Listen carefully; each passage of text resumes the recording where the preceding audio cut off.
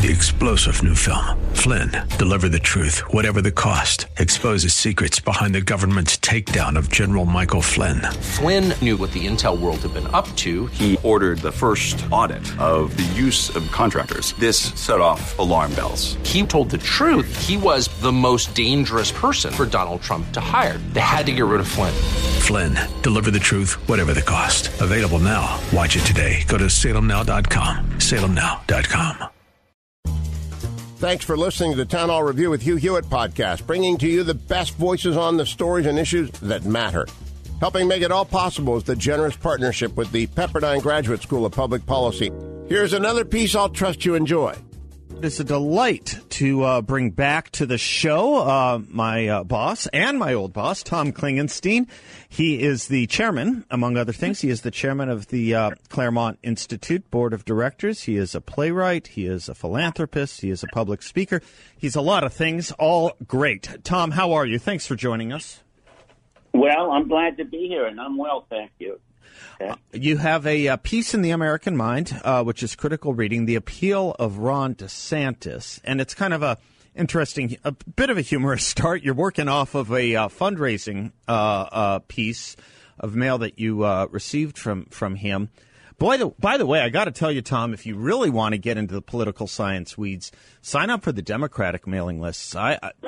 No, honestly, I get more material from Nancy Pelosi's fundraising. I got to tell you, it's really a joy. It almost writes my show every day. But well, you're a more courageous man than I am. It's amazing the things they say to their base. It's amazing the things. We can talk about that later if you like. You put in a squib over at Twitter, in the Republican Party and the conservative movement, the great fault line is between those who believe we are in a cold civil war fighting for our lives and those who do not. We know on which side of the line Ron DeSantis, Florida, stands. And I want to go into what you wrote, but for those who are just kind of getting used to this kind of thinking and terminology, talk to us about the cold civil war that you see existing. Well, I think that this is a war, and in its most fundamental and its easiest to understand sense, this is a war between people who think like DeSantis, like Trump, like me and you, Seth, who believe America is good. In fact, as good as it gets, however flawed it might be. That's on the one side, and at the other side are those like Nancy Pelosi and the left broadly that thinks America is bad. Well, if you think America is bad, then you want to destroy it, right? And that's where we are. It's not so much different than the South pre-Civil War. One side thought slavery was good and wanted to expand it. The other side, bad, wanted to contract it. Well, you can't have a society where two societies are moving in opposite directions.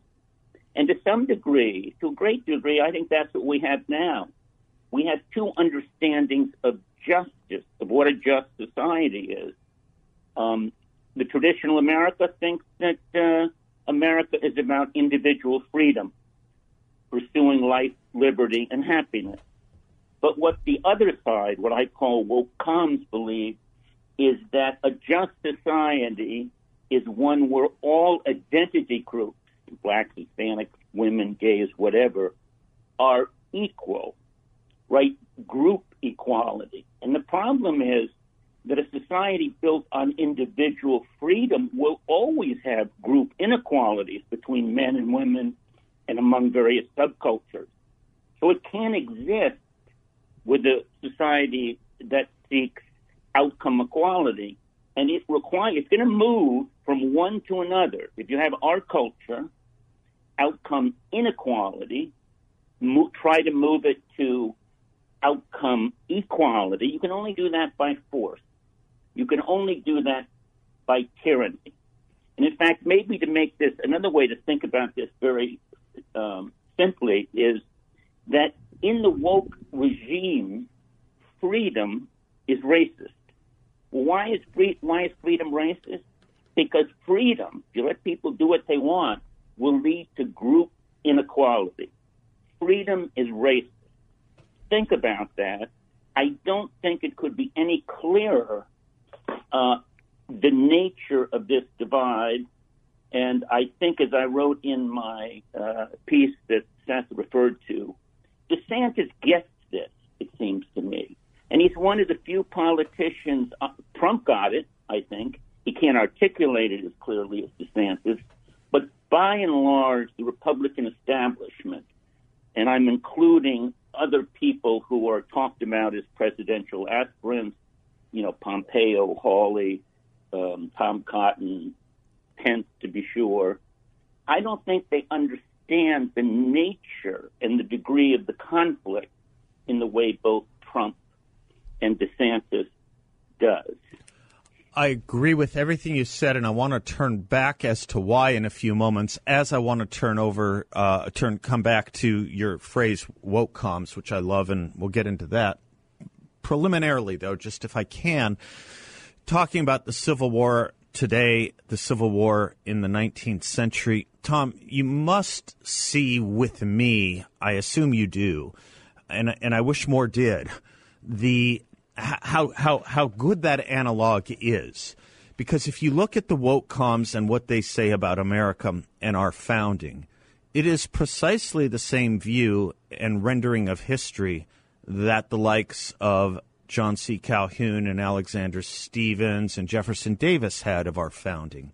I don't think they know it, but if you want to read what the woke comms are saying about our founding, the Declaration of Independence, Constitution, it's not without historical precedent. You can see that same reasoning, that same logic, that same rendering of history from Roger Taney and Jefferson Davis. And I don't think enough people appreciate that point, and maybe it's not worthy of appreciation, but it's clear as bell to me. Yeah, no, I think you're absolutely right. What Stephen Douglas said to Abraham Lincoln in their famous debate was, this is a white country. Right. Now, Stephen Douglas thought that was a good thing. Right. Right? The woke comms say, this is a white country, right. But that's the bad thing. Right. And the foundation was a lie, and the Declaration of Independence, they didn't mean it, and equality didn't embrace black. All of that has been said before. It was just the side that lost the Civil War and the minority of America, by the way. They've all said that before. A matter of, do you agree with it, do you like it, or don't you? Right. Right. And we can come back to that, too. Let's go to the phrase, because I love it. It goes right to it. Woke comms. Let me tell the audience. You write that Ron DeSantis calls our political opponents a radical vigilante woke mob. You go on to say that, that's an okay phrase. You would prefer a phrase like woke communists or woke comms for short. Talk to me about that. I love it. I'm going to use it. Good, because we need people set to deploy it. Yeah. My first point, forget what the name is. We need a name. We have an enemy, but we don't really have an agreed-upon name. It's left or progressive or Marxist or social justice warriors. They're all you can't defeat an enemy if you haven't agreed on a name. Then once you have a name, you have to understand the enemy, where it's going, how it goes about getting where it's going. But you need a name. Woke communism is a totalitarian regime. And a totalitarian regime is one that wants to control all aspects of life, public and private. Mm-hmm. It's not just authoritarian. Right. It is comprehensive, and the word woke kind of brings it up to date. And also, I would just add one other thing, and this is what I responded to DeSantis, is it's not a woke mob. Okay. It's not a bunch of outlaws. It's a loose confederation, right, of media, of entertainment, of government, of law enforcement, on media.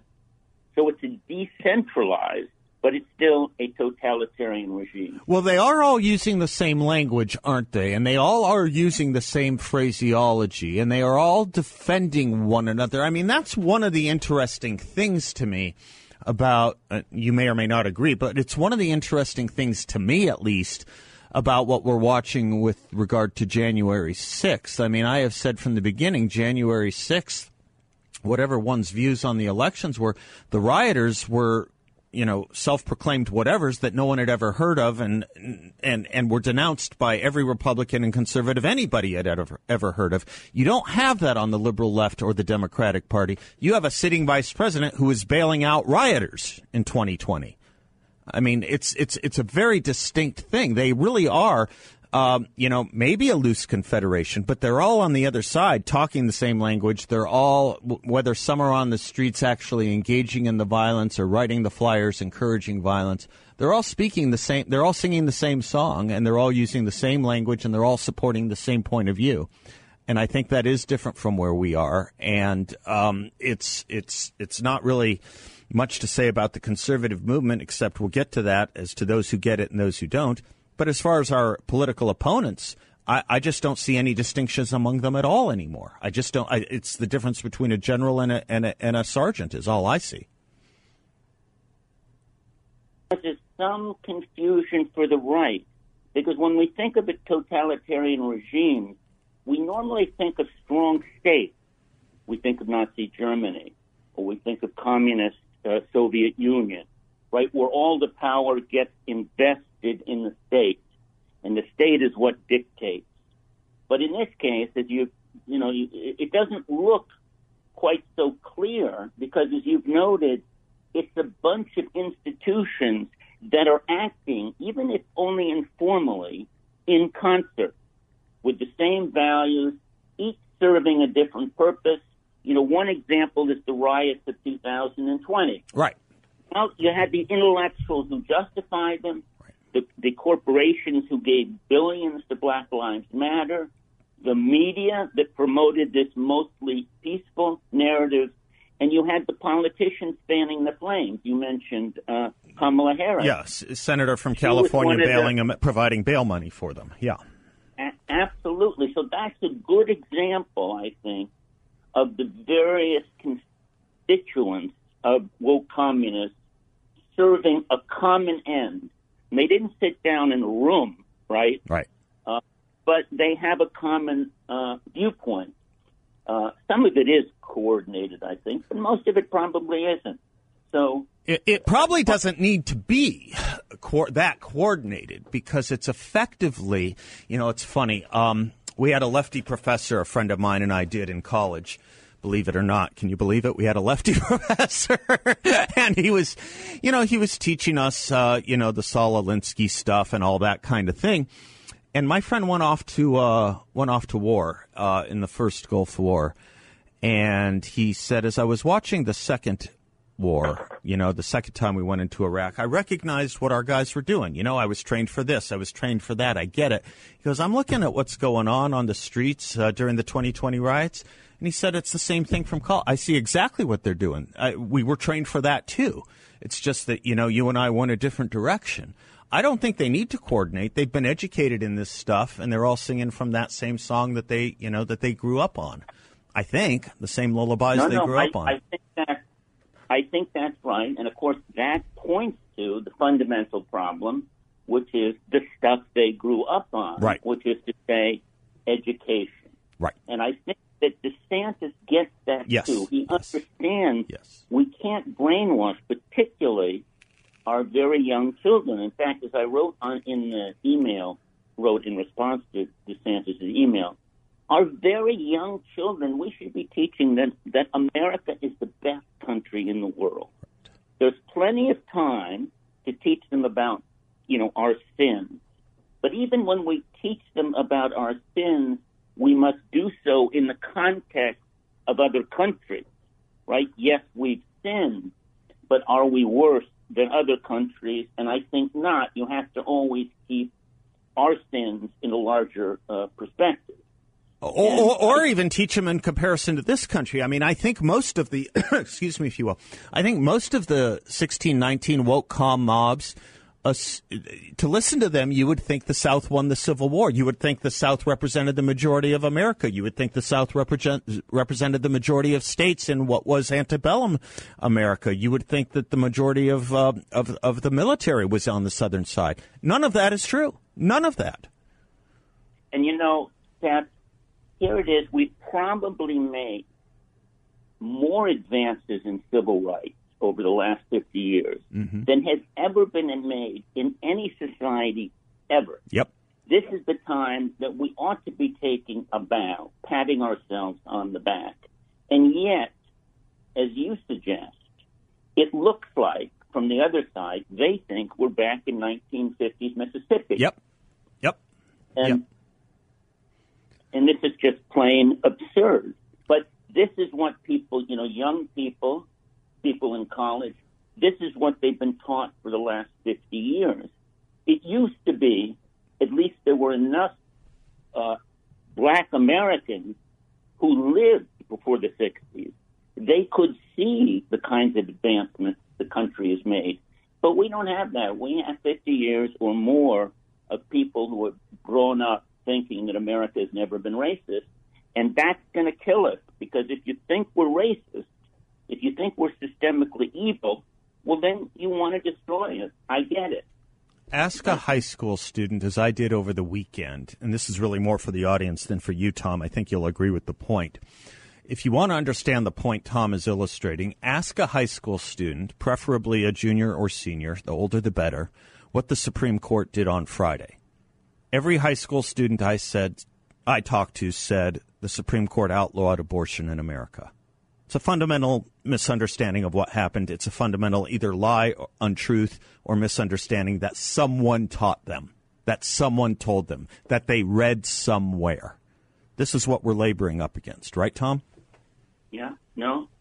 And, of course, they believe that because that's what they're reading and in their textbooks. And Now that's something that happened 4 days ago. Now try and get them to understand something that happened 100 years ago, or 60 years ago, as you put it. But now let me make a slightly different comment about that. Sure. By the way, can I keep you a little bit? I'd love to keep this going if you have a little time. Can I keep you a little more?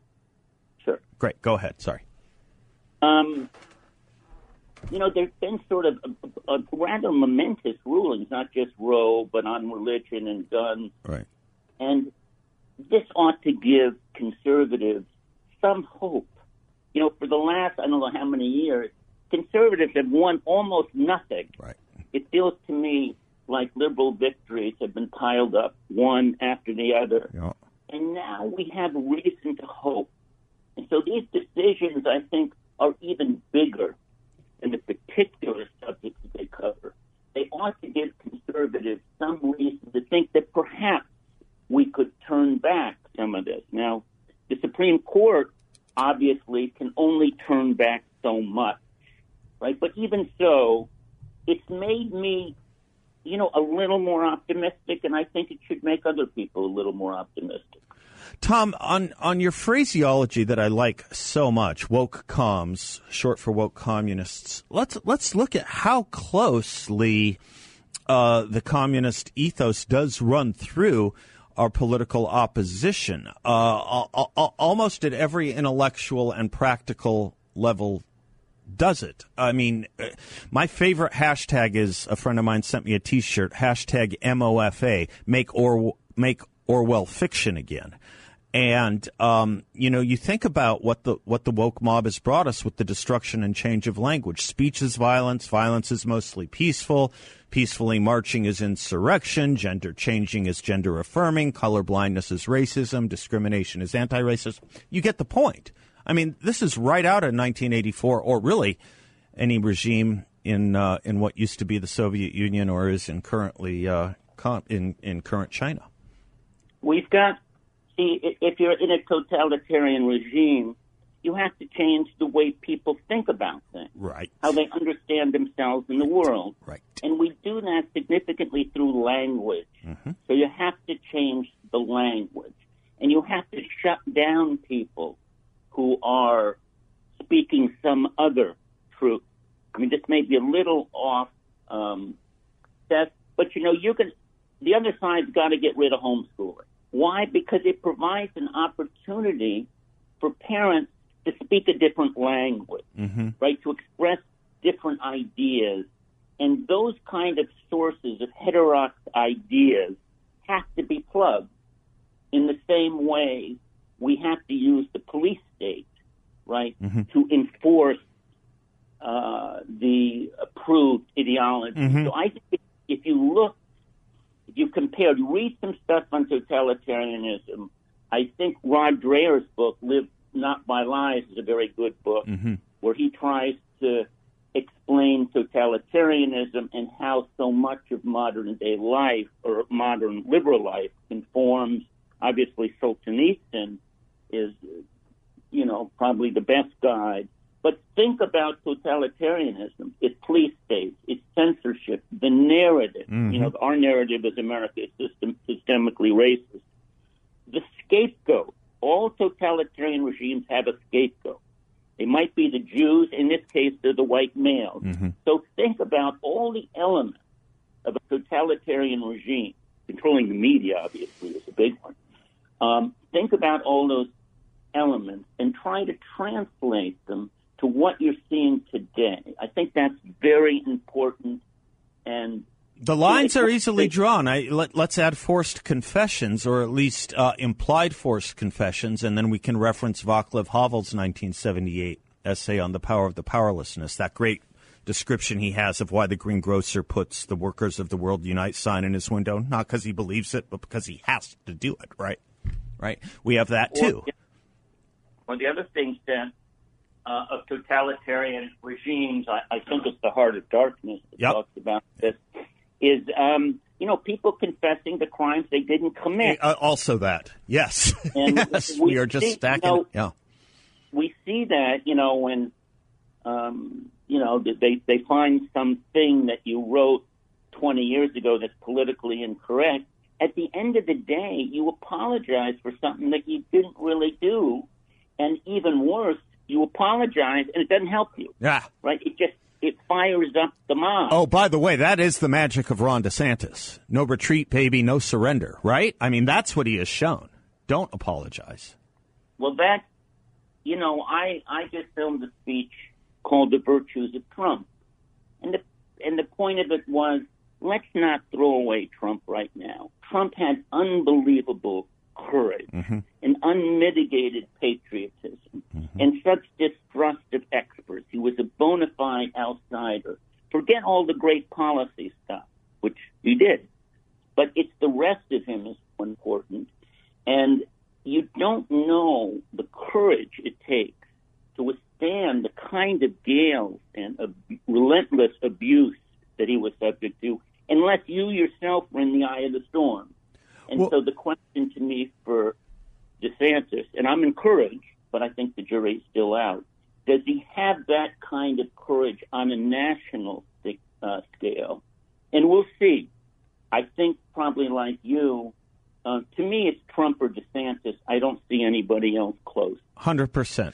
Tom, the thing I wanted to push on just a little bit with you, or explore just a little bit with you, if I might, is what you just said about Donald Trump and Ron DeSantis have been in the eye of that storm. They have taken slings and arrows and perhaps have the calluses a little bit better than others.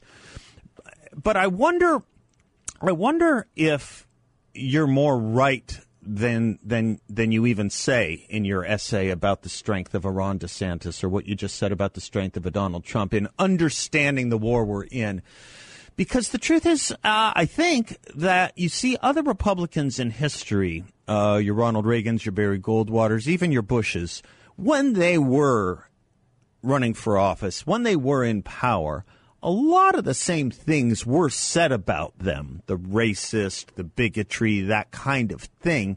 It just didn't have maybe perhaps the spread because of social media and cable not being around.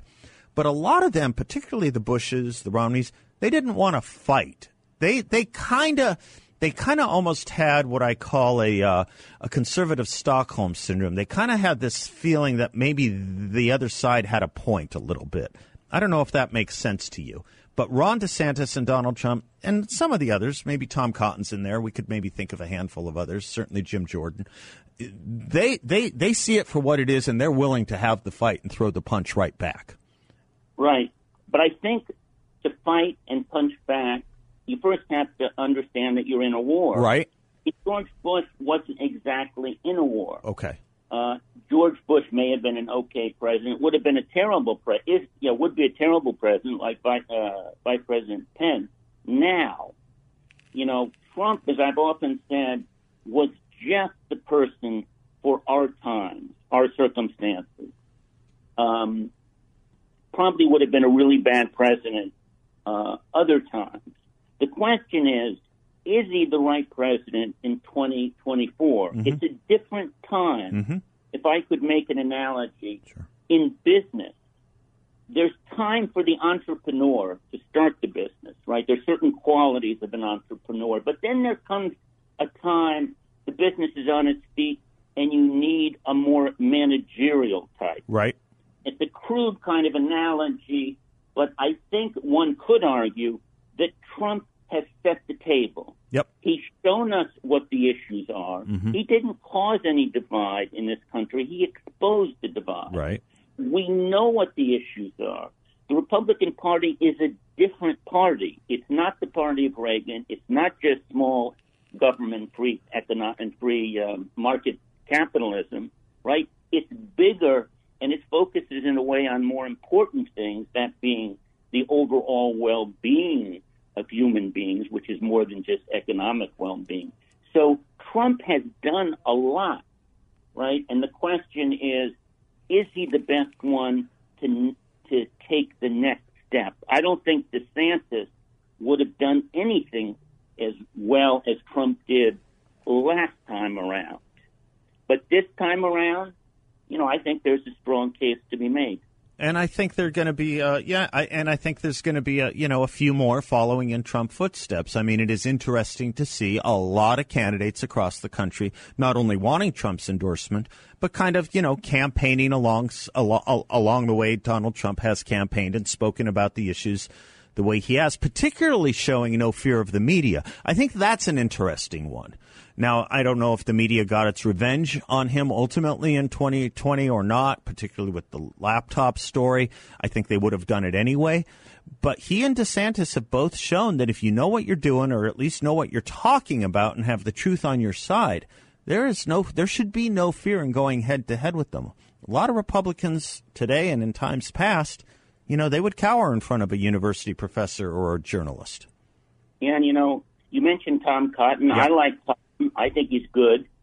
But even is he too beholden to the press?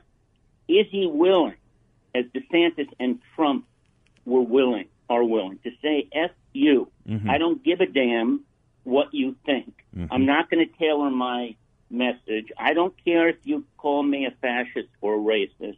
I'm going to speak what I think is the truth. Does Tom Cotton have that? I haven't. Maybe he does. I haven't seen it yet.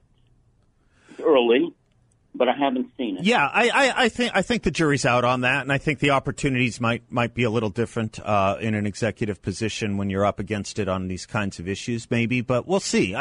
There's no daylight between us on the way you're seeing things. I did want to circle back, and if only for the audience's sake, to something you had put your finger on as well, the campaign on homeschooling. It's an interesting thing. Yes, we can read Rod Dreher and we can read Václav Havel and we can read George Orwell and Solzhenitsyn. I'm encouraging people to read Chapter 2 of the Communist Manifesto. I mean, it is right there where you see Karl Marx talking about the importance of vanishing the American family through the use of social education. I mean, for those who were watching the BLM riots and saw on their agenda the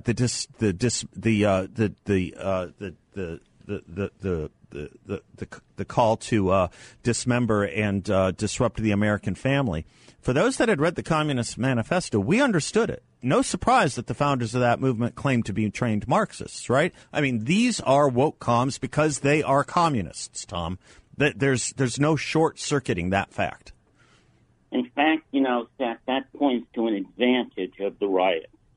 It allowed us to see where they were going. Mm-hmm.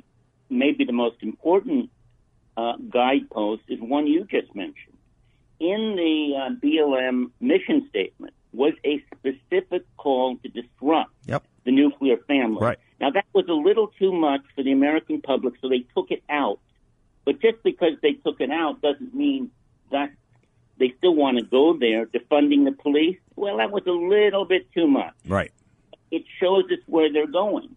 Or, this, what do they call this in the Department of Homeland Security, this disinformation campaign. Yeah, they're the Disinformation Bureau. Right. And here they are. They're going to promote democracy, they say, by limiting free speech. Yeah. Well, now that's another example of they got a little ahead of themselves, right? They now say they have to pause. Yeah. But don't think they aren't going to come back to it. The time is, not right now, but it will be the time. So you want to be looking for all these, telltale signs. Tells, yeah, no, these are tells. They are exactly right, Tom Klingenstein, exactly right. All right, I have hit my limit here according to my commercial schedule, but Tom Klingenstein, what a treat and what a delight. AmericanMind.org if you want to read his piece, The Appeal of Ron DeSantis, and let's start the new phraseology on this show, woke comms. He did it in print, we're doing it on air, woke comm. Tom Klingenstein, bless you, sir. Godspeed. Thanks very much. You betcha. Thanks for listening to the Town Hall Review. Our program is coming today in partnership with the Pepperdine Graduate School of Public Policy. It's America's most unique graduate leadership programs offered on Pepperdine's breathtaking campus in Malibu, California. Learn more at publicpolicy.pepperdine.edu. If you're enjoying the podcast, please tell a friend to go to Town Hall Review and sign up as well today. 3-star General Michael J. Flynn, head of the Pentagon Intelligence Agency, knew all the government's dirty secrets. He was one of the most respected generals in the military. Flynn knew what the intel world had been up to. He understood its funding. He ordered the first audit of the use of contractors. This set off alarm bells. The explosive new documentary, Flynn, Deliver the Truth, Whatever the Cost, uncovers the facts behind this scandal. Flynn told the truth. He was the most dangerous person for Donald Trump to hire. I find out the worst enemy that I'm going to face in my life is right here in America. They took my assessment and they wanted me to change it. And I was like, I'm not changing it. They had to get rid of Flynn.